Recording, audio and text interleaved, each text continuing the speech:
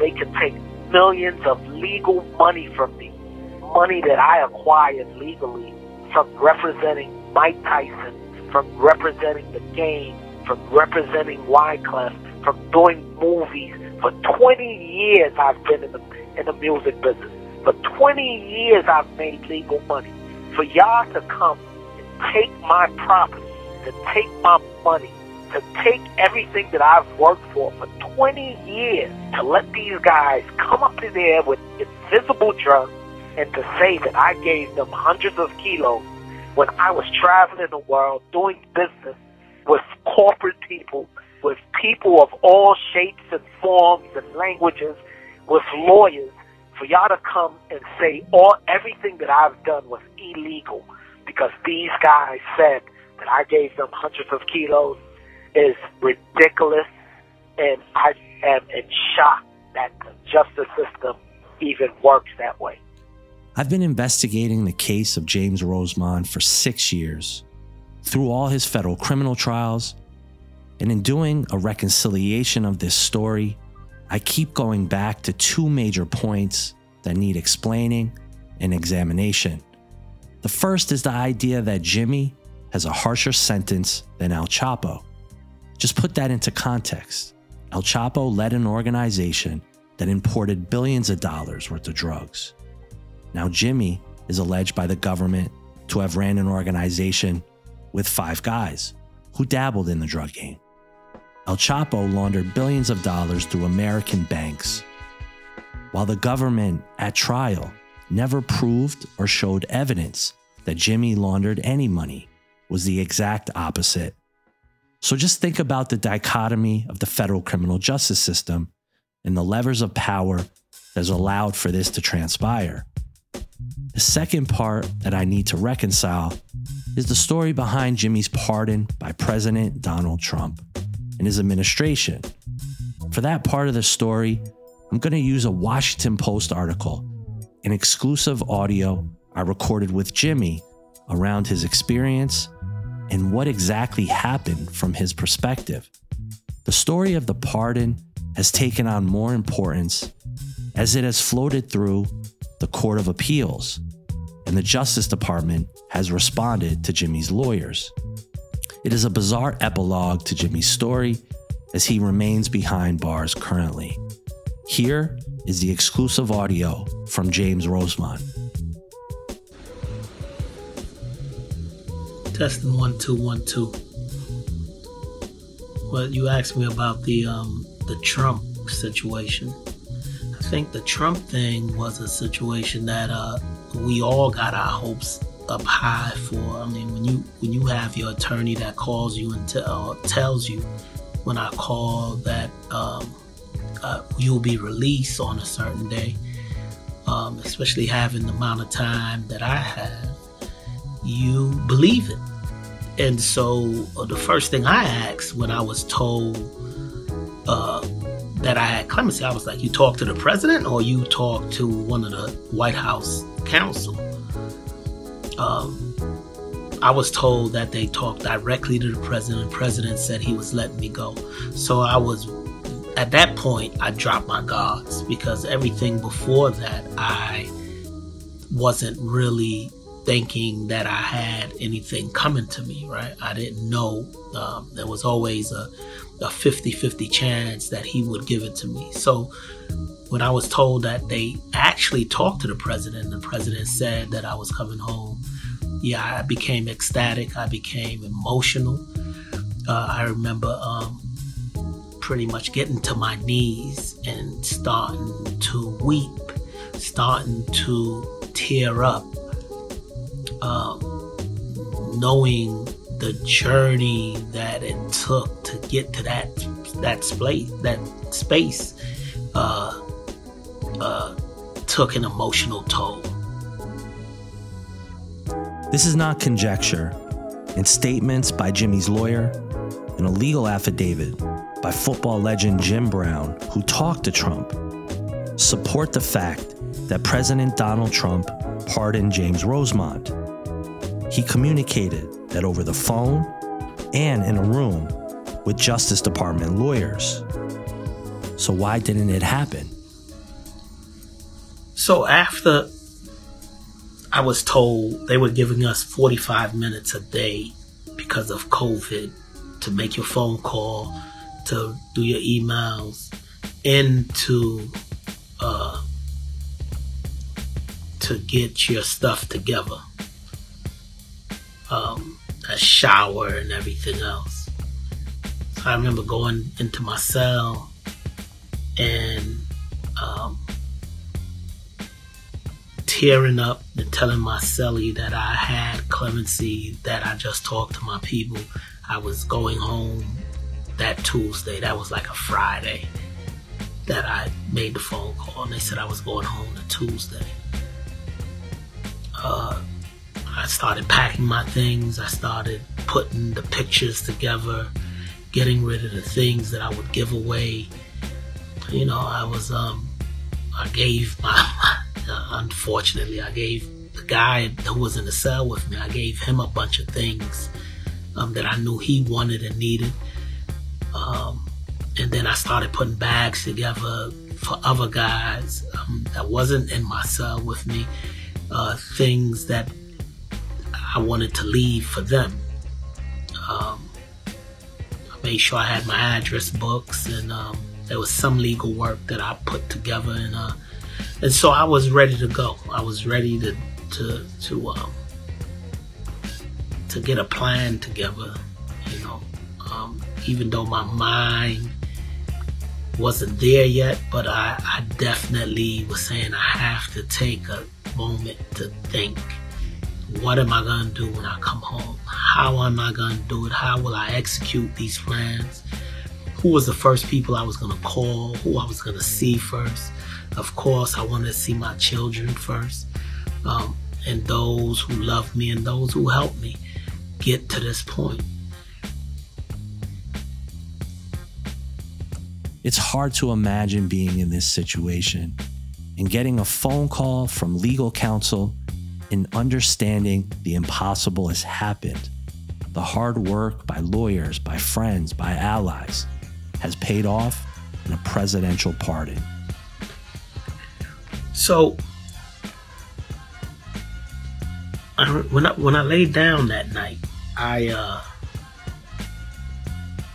thought about everything that I've been through, all of the trials, all of the testimony, all of the things that got me up to this point,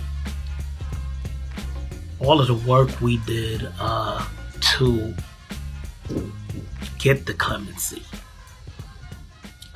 Those things were, on my mind. But knowing me, and look, I'm a very optimistic guy. Knowing the way that the government had portrayed me in trial, Tuesday was too far. Tuesday seemed far away. And that weekend, because they wasn't letting us out to make phone calls during the weekend, we were locked in. So my next phone call was that Monday. And the first thing I did when I picked up the phone, I said, is it still on for tomorrow? Am I still coming home tomorrow? Because I knew that if something was going to go wrong, it was going to go wrong, right? So that was the first question I had. And so when Leanne told me that everything was on board, they were about to jump on a plane, they were coming to pick me up, I told them, make sure you get me an iPhone, make sure I have the necessities. I was going to head down to Florida, would be my first destination. I told them, put the lawyer on. The lawyer talked to me, told me that I'd have about 10 years probation. He told me what to expect, what time that I would be leaving. He told me that to be prepared, and that hopefully he'll see me soon. And so, my 45 minutes was up. I went back into my cell. And so I knew that tomorrow would be the day that I walk out of the penitentiary. At least that's what I thought.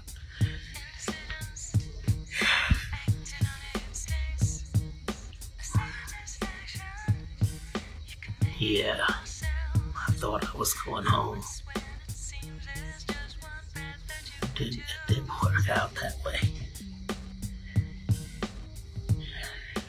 The next day, I had guys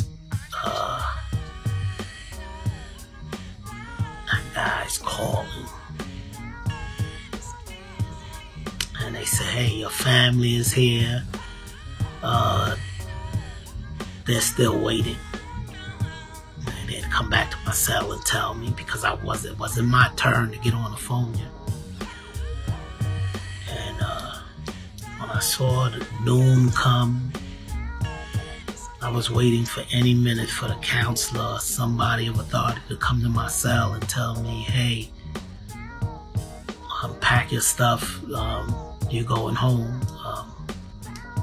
Once I seen noon come and that didn't happen, I got on the phone and they said there was a problem and that they were trying to figure it out, but they were across the street, and as soon as they let me go, they would be there to pick me up. The other voice on the phone was trying to be as calm and assuring that they could be, right? But I knew that whoever and whatever that was that really didn't want me to come home was delaying. But one thing that I always had in the back of my mind, but the president called and said he was giving me clemency, not White House counsel, not my lawyer. It was the president of the United States. So I rest assured on that knowledge. And Tuesday came and Tuesday went. And here it is, years later. I'm still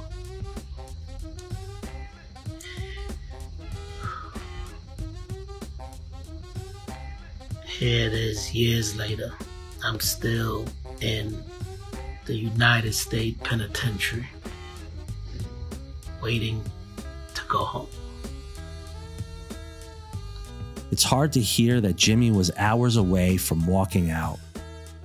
And what happened behind the scenes at the Justice Department in Southern and Eastern districts, no one will probably ever know. But I could take a guess that when word got around that Jimmy was going to get a pardon, I can imagine the powerful prosecutors inside the Southern and Eastern districts where Jimmy's cases played out made phone calls. And those phone calls ended up on the laps of Jared Kushner and Donald Trump. It's obvious that the Justice Department must have gone on the warpath, and in doing so, threatened Trump or discouraged the people around Trump from finalizing the deal. The Washington Post reporter Gus Garcia Roberts states it plainly in his article about the Trump pardon, and I quote, "Late last year, it appeared to Rosemond's advocates that they had succeeded. On December 18th, Trump called Jim Brown and his wife Monique, according to legal affidavits signed by the Browns. Let's get this guy home for Christmas," Trump told the staff in his office during that call, the Browns said. By the end of the conversation, the Browns said they had no doubt that Trump meant he was commuting Rosemond's sentence. Rosemond's representatives say that they were told his family should go pick him up the following week and that loved ones traveled to West Virginia to be there when he walked out of prison after a decade inside. But he never emerged, they say, The family returned home devastated, and Trump left office 2 months later. The Browns' affidavits are now central to a novel legal argument being advanced by Rosemond's attorneys that speaks to the mad dash at the end of the Trump administration, when celebrity and influence injected even more uncertainty than usual into the unsettled high-stakes law of presidential clemency. What happened next after Jimmy didn't walk out of the feds in West Virginia is an ongoing legal argument that gets into constitutional law around pardons and what constitutes the communication and nuance when a president grants pardons at the end of his presidency.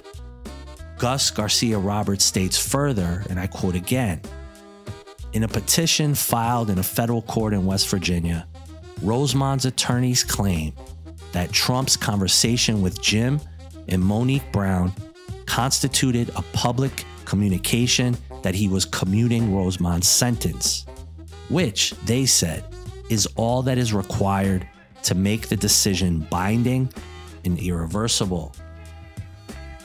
Rosemond is serving a sentence that no longer exists, his attorneys write. President Donald Trump has left the White House, but he granted clemency to a couple of celebrities before his term officially ended. Just hours before Joe Biden is set to be sworn in as the 46th president of the United States, Trump pardoned rappers Lil Wayne and Kodak Black. Lil Wayne, a notable Trump supporter, was charged in Florida on November 17th with possession of firearm by a convicted felon and was facing up to 10 years in federal prison, according to NBC News. But the outgoing president, quote, granted a full pardon to Dwayne Michael Carter Jr., also known as Lil Wayne. A statement from the White House read, quote, "Mr. Carter has exhibited this generosity through commitment to a variety of charities, including donations to research hospitals and a host of food banks," the White House statement read. Kodak Black was also granted a clemency by President Trump. The television rapper was sentenced to nearly 4 years in prison after pleading guilty on federal weapon charges, per NBC News. While in federal prison, with the notion of still fighting, Jimmy continues to push on with the new Biden administration as the games of politics continue. Testing 1 2 1 2. So we're trying diligently to get to the Biden administration to see if they'll honor some of the things that we already dealt with in the Trump administration. We filed some things into the courts, and we're asking the court to honor the command or the wishes of Trump when he gave me the clemency. However, we're not just waiting on the courts itself. We're waiting to see if we can reach the Biden administration and maybe they'll do something for me early. There's a couple of options that we have left. Surely it's hard to get a resounding favorable decision from the courts when you have prosecutors who's always trying to find a way to muddy up a name or scare the courts of taking a chance or doing the right thing. So we're fighting diligently to try to make some of this stuff happen, and we feel confident that one of the avenues will come through. One of the avenues, of course, is the courts. The other avenue is Biden will give me clemency.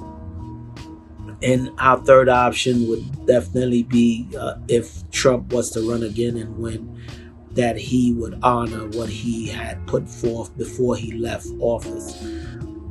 So there's good things happening, and we're remaining hopeful, and we'll see what happens. Another chapter in this story of Jimmy's life and his battles within the justice system have now turned into arguments among legal scholars. Scholars of presidential clemency interviewed by the Post were split on whether Rosemond's legal argument has merit. Mark Osler, a professor of law at the University of St. Thomas in Minnesota, who has argued for changes to the presidential clemency process, said that the argument presents a fascinating question that hasn't been addressed in modern times. They've got a good point, which is that the Constitution does not set out a method to the granting of clemency, while in other cases, presidents, including Trump, signed pardon warrants. There's no statute or constitutional provision that requires that. Since 2015, Rosemond's team has petitioned through official channels for presidential clemency, supported by advocates as varied as former New Jersey Governor James McGreevey, a former New York State Supreme Court judge, and boxer Mike Tyson. One of Jimmy's lawyers states it the best. Jimmy Rosemond got significantly more time than El Chapo. Meanwhile, the feds wiretapped his phone for 2 years, and never once did he talk about the drug trade. Representatives of the Eastern District of New York never responded to the Post article, and of course the Southern District declined. This is par for the course with America's war on drugs, and its casualties are endless. Corruption at the top levels of the Mexican and American governments just continue to feed the illicit trade with no end in sight. The many lives that are lost inside federal prisons for the drug trade is astounding. Yet, the Sinaloa cartel remains in business in Mexico, and it's thriving. But lock Jimmy up for 9 life sentences. That makes sense. Judy, an accused top operative for the Sinaloa drug cartel that still controls a majority of cocaine and heroin sold in Chicago is known as El Chapo's engineer. Felipe Sarabia got that nickname supposedly because of his knack for engineering covert drug routes by planes, trains, trucks, even submarines. Even as Chicago prosecutors continue tonight to file secret sealed motions in the lingering Chapo case, the engineer is drawing up legal plans to get out of prison. It's surreal to think in the waning days of the Trump administration, with an insurrection boiling up, one of the most famous hip-hop executives was told he would walk home free and get a pardon. In the life story of Jimmy Rosemond, this chapter, more so than any other, leaves you baffled and speechless. It begs the question, what's next?